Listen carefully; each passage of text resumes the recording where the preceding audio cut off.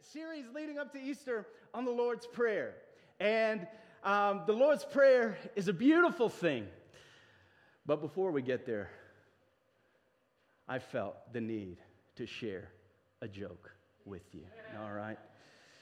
I was thinking of the video bumper we just saw of a man that was walking in a forest. And we imagine he's saying the Lord's Prayer as he's walking there.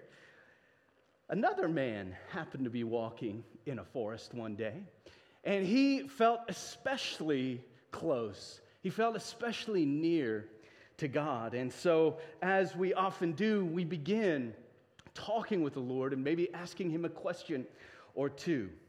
Well, this particular man, as he was walking in the forest, he felt especially close to God, and he asked God, some of the important things of life. He said, God, what is 1,000,000 years to you? And he listened as he continued walking, and he heard God's response, my son, 1,000,000 years is like a second to me. Well, then the man continued, and he said, God, if that's 1,000,000 seconds, I can only imagine. What is $1,000,000 to you? And God replied, my son, $1,000,000 is less than a penny to me. It means almost nothing to me. And as you can imagine, the man then asked God, can I have $1,000,000? To which God replied, give me a second. Come on. You had to be alert at the beginning, the middle, and the end, somebody. All these jokes will be made available online for free. And some of you just need to listen to that again. Or was it that bad? Okay, it may have been that bad. All right. The Lord's Prayer is a prayer that can serve us well in three ways. First, it is a prayer. It stands alone. It is a prayer that Jesus gave to his disciples, not haphazardly, but on one particular occasion. In Luke chapter 11, the disciples see Jesus praying. They see the life that he's been living, the supernatural, and the way he's been treating others, the way he's been caring, the way he's been praying, the way he's been living his life. And they notice, my goodness, something is different about this man. He teaches as one with authority. He teaches not as a fragmented soul living a fragmented life, but he teaches as one who is whole, that is healthy, that is on fire and passionate for the things of the Lord, the living God. And so they approached him. They said, Jesus, would you teach us how to pray? Would you teach us how to pray? Here's the thing, the disciples knew how to pray. They had several prayers they prayed. Like you don't grow up in a Jewish household and have no clue how to pray. No. These disciples knew how to pray. They probably knew how to pray really, really well. The difference was they've been following this rabbi named Jesus, and he's out there.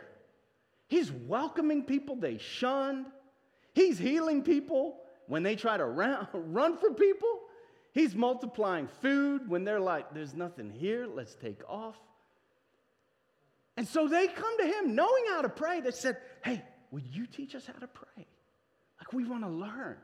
We've been preaching some of your sermons, Jesus. We like some of the parables. We got that down. We've even been able to cast out some demons. We've even been able to set people free. We love when you give us your power. We love that. But we need to know how to pray.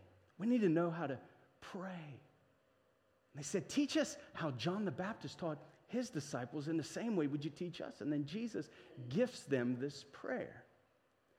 It will take your prayer life up a notch. Now, here's the thing. It takes some time. It takes some dedication. It takes some prioritizing. It isn't pray the Lord's Prayer once. Well, that pastor was wrong. It did nothing for me. No. It's like any good prayer. You pray it over and over and over and over and over and over and over again, so it gets in the fiber of your being. That is the beauty of a ritual. You have familiarity with a ritual in this country. Every time I go and speak at a chapel in my daughter's school, they say several different Pledges. What is the pledge? It is, at its utmost, a ritual. It's something we do here in America. Well, why do we do it? We do it to keep perspective. We do it to keep understanding. It's not just some empty words. We're just, hey, we'll just say whatever comes to our heart. Let's say, yeah, what do we think about America? I love America. No, we have the pledge.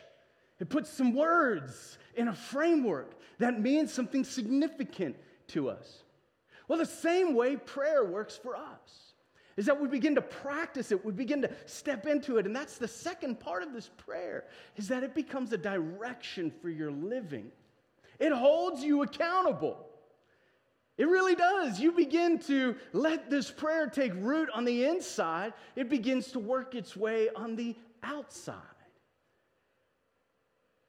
So it's a prayer, it's a direction for our life, and then it can also serve us all well as a model for prayer. We can actually break down, if you wanted to go this far, this is kind of extra. You get extra for this, okay? This is extra credit homework, all right? And you can begin to take your prayers and serve, or let this prayer serve as an outline for your prayer time. It can work in a wonderful way with that. Today, though, we spend some of our moments, not as much last week with the overarching themes of the prayer, and I highlighted the first line of the prayer. Today, we're going to say the second part of this prayer. It's one you're familiar with. Thy kingdom come. Thy will be done. Where?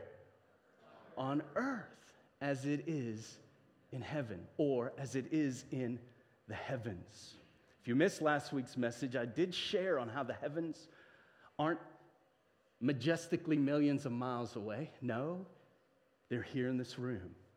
The very presence of God, the supernatural nearness of God. That's why we see heaven invading earth in all of the First Testament, the Old Testament, and subsequently all of the New Testament, and subsequently here in 2023, everybody.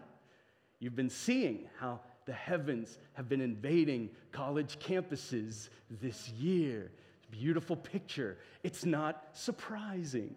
We should not be shocked. You know what I mean? Sometimes, aren't you intrigued by what we get surprised about as Christians? Whoa, God healed somebody. Well, if I had known he did that. Oh my gosh, a check landed on my, God provided my need. Whoa, that's crazy.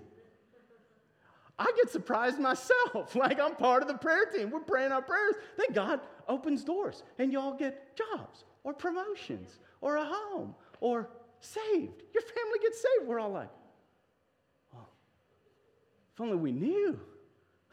I say that tongue in cheek. But it serves as a good reminder that the heavens are consistently, continually breaking in. That's why in my home, we just pray about everything. Most everything, I should say. Let me be most everything. Yesterday, Emma and I, our youngest daughter and I, got to spend some time together. She's been bugged by this little blister thing on her lip. And so any good dad, I bandage her entire head so she can't talk or see. No, I'm kidding. I didn't do that. We applied a little healing ointment to it and went about our day. And while we're still in the bathroom where our medicine cabinet is, I just said, I touched the back of her head. I said, yes, thank you, Lord, just for healing Emma and strengthening her and taking care of her lip. And she's like, Dad, it's not that bad. We don't need to pray about it. I'm like, honey, your dad's a pastor. That's foreign to me. Like, I pray for green lights, baby. I pray for parking spots. I mean, nothing is off limits, right? Some of you first-time guests are like, I don't know about this. It's okay. You can pray about anything and everything, too. God is so near. God is so good. But what I've found with this prayer is it's given me a strong foundation for my prayer life. It's given me a rootedness because on my best days, it's all about God's kingdom. On my best days, I'm serving a greater purpose. My life is fulfilled because I'm here on purpose, with a purpose. I'm not an accident. And I believe that wholeheartedly about you. But one of the beautiful things about this prayer is there are just some days it doesn't feel like it. I still have words to pray. My life still has a direction. So I don't want my prayer life to be run by feelings. Like if I'm honest with you, hey, pray when you feel like it. Maybe a good year would have 100 out of 365 days. That'd be a good year. But a bad year, that would look like maybe 10 times a year when I feel like it. What we want to do is we want to have words for every season, every moment. And your life's mission really is summed up in this prayer. Thy kingdom come. Thy will be done on earth as it is in heaven. I can't think of any time in history when this prayer and these words are more important for the people of God and for people abiding with Jesus. Our culture, our country, our globe is in need of a fresh awakening of the kingdom of God and the heavens.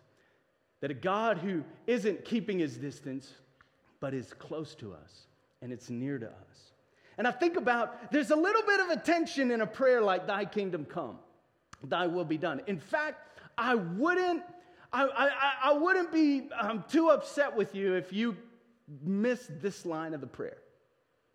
Because this line is the game changer. Like, our Father who art in heaven, hallowed be thy name. Yeah, come on, man. Yes, I can get my worship on. I love you, Lord. And then, man, it would be kind of nice, and maybe in American society would fit really well. Hallowed be thy name. Give us today our daily bread, baby. Let me get in on that. But Jesus, come on. You almost wonder, like, Jesus, look, you put this line in there, you're going to frustrate a lot of people. I could see Peter giving Jesus some counsel. Peter liked to give Jesus counsel. Come on. Every one of you need a good Peter in your life, somebody. You're like, you said what? No, son. You got a lot to learn. Peter, I could almost imagine, Jesus, look. We love the worship part. We love the adoration part. We love the fixing our eyes on you part. And we really love the daily bread part. But come on, you're going to lose some people, Jesus. You're going to upset some people, Jesus.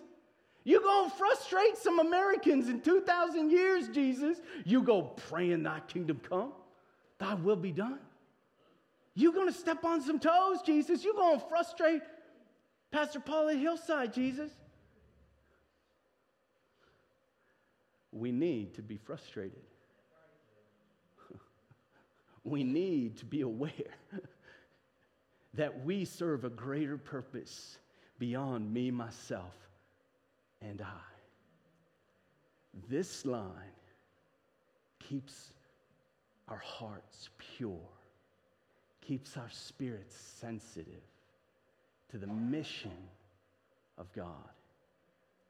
In a culture and in a world pulling you apart for your passions, pulling you apart for your money, for your time, for your schedule,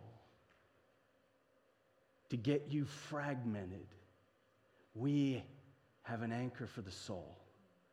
Thy kingdom come. Take my yoke upon you, all who are heavy laden, who are busy beyond belief and exhausted to the extreme. My yoke is easy, my burden is light. Thy kingdom come. Lord invites each of us to adjust our schedule to his schedule and his priorities. Thy kingdom come. I'm telling you, it takes about a few months, like any good diet plan.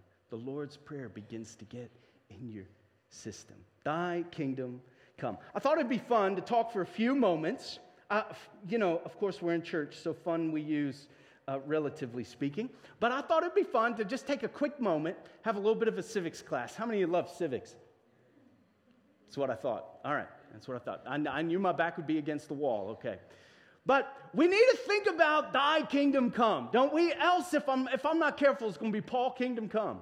Paul kingdom come, Paul kingdom come, Paul kingdom come, Paul kingdom come. In case you didn't notice, Paul kingdom come. But that's not it. So we'll do a brief civics class. Class is in session. With any good kingdom, there needs to be a group of people. And so as we pray this prayer, I think it needs to be, or we need to be mindful of the kind of people Jesus lets in his kingdom. I think it is appropriate to understand that when we pray, thy kingdom come, we're probably bringing some preferences. We're probably bringing some ideas and ideals to the table that may or may not look anything like Jesus or the people he brought to his table. Go with me to the Gospel of Matthew, chapter 9, 10 through 12. If you can't get there quickly enough, don't worry. We've got screens with the verse on for you. Here's Jesus and the kind of people he experienced. Jesus has called Matthew, Levi, a tax collector, which no rabbis did, except Jesus. Shortly after that, Matthew had I don't want to say a small fortune, good chance he had a very large fortune. He invited everybody over for dinner. And as he sat at dinner in the house, he being Jesus, many tax collectors and sinners. So Matthew's friends and co-workers and cohorts came up along with other sinners, were sitting with him and his disciples. Like, so he's not only calling Matthew, there's a good chance Jesus is proposing to all these other tax collectors, hey, come follow me. Come follow me. Come follow me. And these other sinners, hey, come on, come follow me. Well, when the Pharisees, the religious leaders of the day, the ones who thought they had the keys to the kingdom of God, were about to find out they missed it. They don't have the keys to the kingdom. When they lived in a society and a mindset to lock others out, Jesus is about to blow down the walls. The Pharisees saw this and they said to his disciples, why does your teacher eat with tax collectors and sinners? Like, that's a no-go. That's the no-go zone. But when he heard this, he said, those who are well have no need of a physician, but those who are sick. The kingdom of God is invading people's lives who are in need of a Savior. For all who strive and live in their own strength, according to their own intellect, according to their own stubbornness and pride, the kingdom of God has trouble coming in. But to all who are sick and weary and exhausted and heavy laden and burdened beyond belief and stressed out of their minds, the kingdom of God comes knocking. And it says you don't have to live in sin. You don't have to strive. You don't have to keep up with the Joneses. You don't have to outdo one another. You can live in a good kingdom. Another a passage, we can bring up the other. I think I sent it over on the notes and left it out of my notes. If we can. Philip, do you have the other passage in the gospel? I think it should go right along. Yeah. Luke 7:36 through 50. Oh, they did the read along to me. Okay. I see how you guys rolling today. Here's Luke 7, 36 through 50. We'll do the Paul read-along version. Okay, you read along on your own time. Here's the deal. Jesus reclining at table with the Pharisee who invited him to dinner. And this crazy lady comes in, y'all. She's a prostitute. She sneaks in the house. I'm guessing through the back door. I don't know how it worked in that day, but Jesus, it says, is reclining at table. So he's just relaxing. This lady comes in, and she's got no manners. She comes in. She starts weeping at the feet of Jesus. Like, not a church, hold it together, weep, you know? Like, she starts to full on the snot. Gospels say she washed his feet with her tears. I'm convinced there was some snot up in there. I mean, it was mercy embodied being poured out physiologically being dumped on Jesus' feet, and then she's taking her hair and wiping his feet. Then she takes a year's worth of wages that she had put together for an alabaster jar, and she cracks that and dumps that on Jesus' feet. Well, Simon, the Pharisee, is like, yo, if he had any idea who she was, he would not allow her in this space, at this table. And Jesus says, hey, you own this house. You brought this meal. You didn't even give me a hug when I came in. You gave me no fist pump. You didn't look me in the eye. You gave me no holy kiss. You gave me no kind of greeting.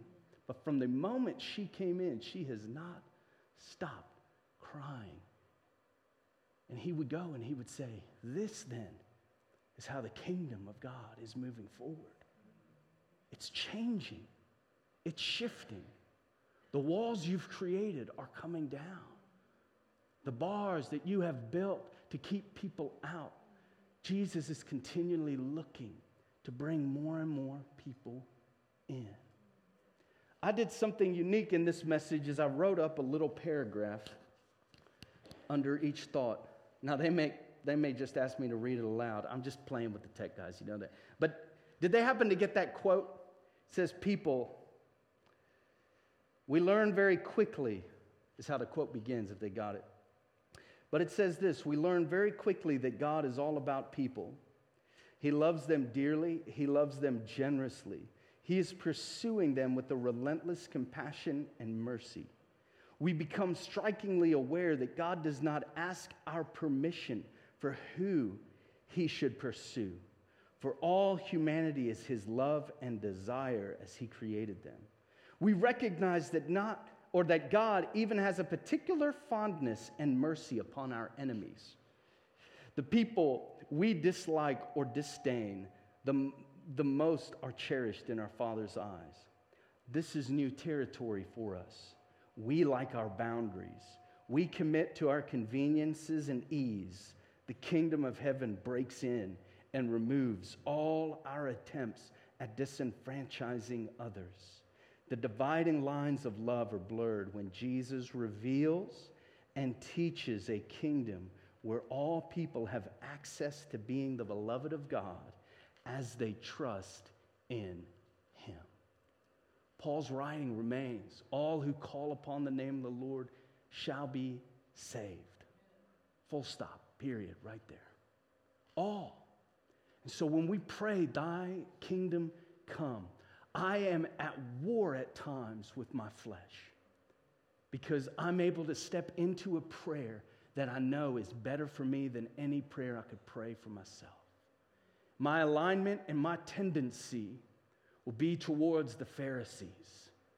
In my own self-righteousness, I can begin to pray for a kingdom or an idealistic vision, even of church life, that may miss the mark of what God is wanting to do in and through his people here at Hillside, but even in this region, even in this nation, even across the globe. And so thy kingdom come, we have to, in civics class, recognize there's a population. There's a people group involved. And God would call the people of his kingdom citizens of heaven. And while we're here on earth, we're a witness. You know, in the early church, there was all sorts of slavery in the culture around them. All sorts of slavery. It's nothing new to society. That was the Roman way. You had the aristocracy, you had the wealthy. The ones with money had power, and they could basically live however they wanted. Well, what would happen in the early church is these sorts of people would get saved. And so you would have an entire family, which included the slaves, which included the people that Monday through Saturday were serving, not the king or queen, but the leader, the father and the mother and the very family. But then, when they stepped into church, all of that had to fade away. And so what you may find is a father would be there with the Lord's table, and his slave, who he now, because of the transforming work of the Lord, was probably doing a lot of good to during the week. But he would come forward with his family, and he would pronounce The body of Christ broken for you. The blood of Jesus poured out for you. All of the walls changed because of the church. And because of Jesus, let me say this, and him infiltrating the very system. And so, they would leave church and things would go back to their appropriate ways and laws and regulations. But inside the church, it all changed. The very enemies would be given the bread and the juice, the mercy of God. And you can imagine that was probably emotionally involved. Some of them didn't want to do that. But they had to lay that down. That's that thy kingdom come. Thy will be done on earth as it is in heaven. Not in heaven as it is on earth. No, other way. The kingdom come again. So the people were pivotal part. These next few, don't worry. I see the panic in your eyes. We'll move through quite quickly. There is a king in this kingdom. And man, I hate to shock you today. I really do. It's not you. And something you already knew, it's not me. There is a king of this kingdom, and his name is Jesus. King Jesus. He was born, he lived, he died, he was resurrected, and he ascended into the throne. Right hand of the Father, where he is ruling and reigning. He's leading. Let me break it down simpler, okay? In the classroom, there is a teacher.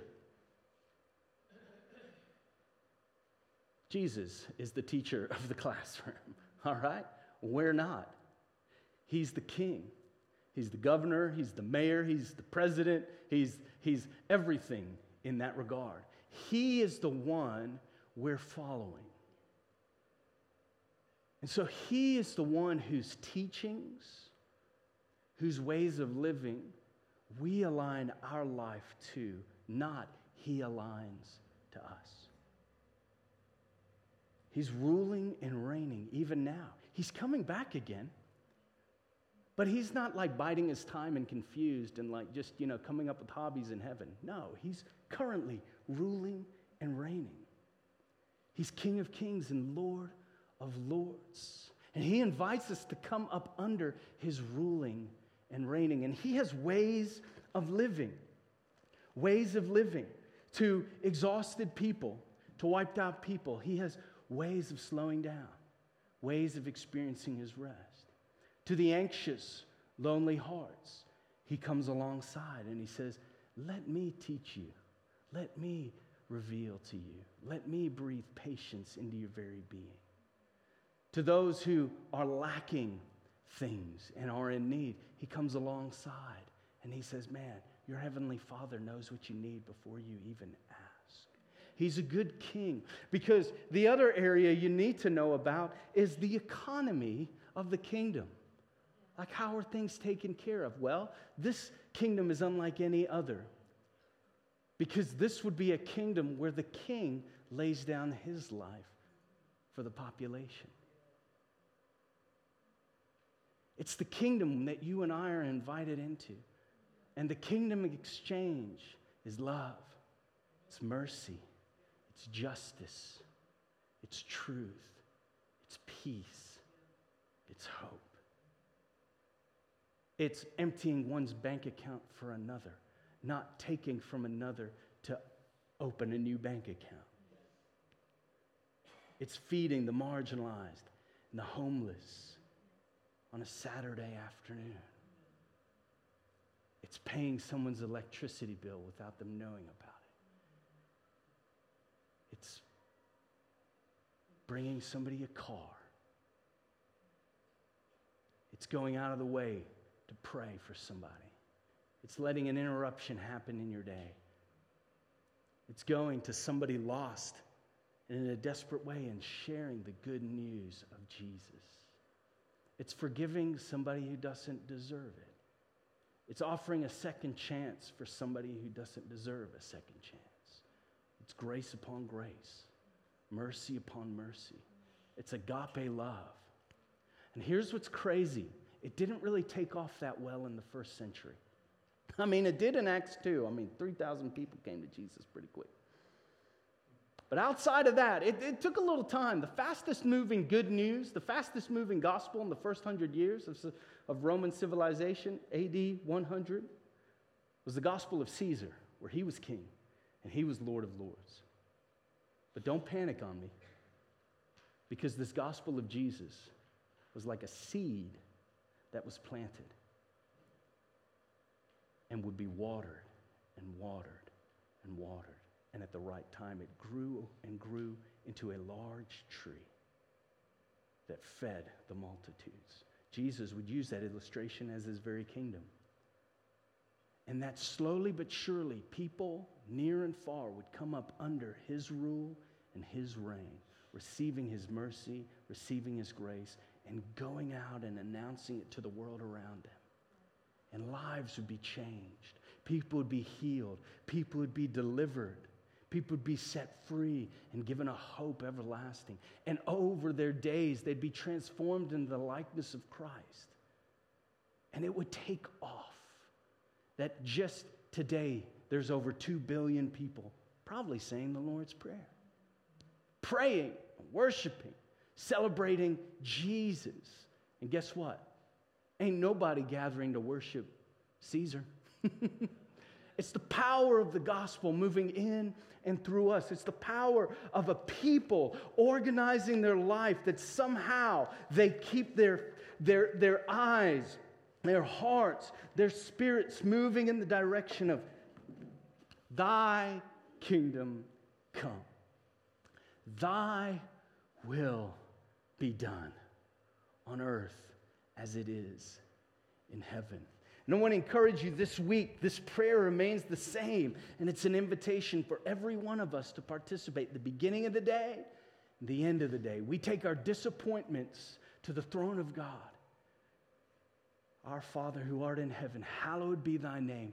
Thy kingdom come. See, all my problems, all my issues, all my stuff, all my junk, all my stress points begin to get overshadowed by thy kingdom coming, thy will being done. I begin to move into the background, and the mission of Jesus begins to take center stage again. I'm telling you, as I told you last week, my soul was desperate for this prayer. I didn't know I needed it, but God knew I needed it. And so I've begun to order my ways, order my finances, order my relationships. I let the Holy Spirit convict me at the end of the day, and I'm like, some of the way I chatted to so-and-so, some of the way I treated my wife or my daughters, Lord, I need your forgiveness. I've been too much about Paul's kingdom, too much about Paul's will. I need thy kingdom to come. And it's an amazing transformation that I do promise, I do. And there's no catch for $19.99. No, free, I promise. Over time, you'll begin to see your life transformed into the likeness of Christ as this prayer begins to be the direction for your life. Amen? Let's pray it together, and then we'll close service. Father, again, thank you for this time. Thank you for every person here. Every heart, Lord, we want to be up under your leadership, up under your ruling and your reign. We need you, Lord. As we sung in worship earlier, God, we need you. Even the places that we don't know we need you, we need you. And so, Lord, we take a moment to say this prayer, steady our hearts and steady our minds. Our Father, who art in heaven, hallowed be thy name. Thy kingdom come. Thy will be done on earth as it is in heaven. And give us this day our daily bread. Forgive us our trespasses as we forgive those who've trespassed against us. And lead us not into temptation, but deliver us from evil. For thine is the kingdom, the power, and the glory forever and ever.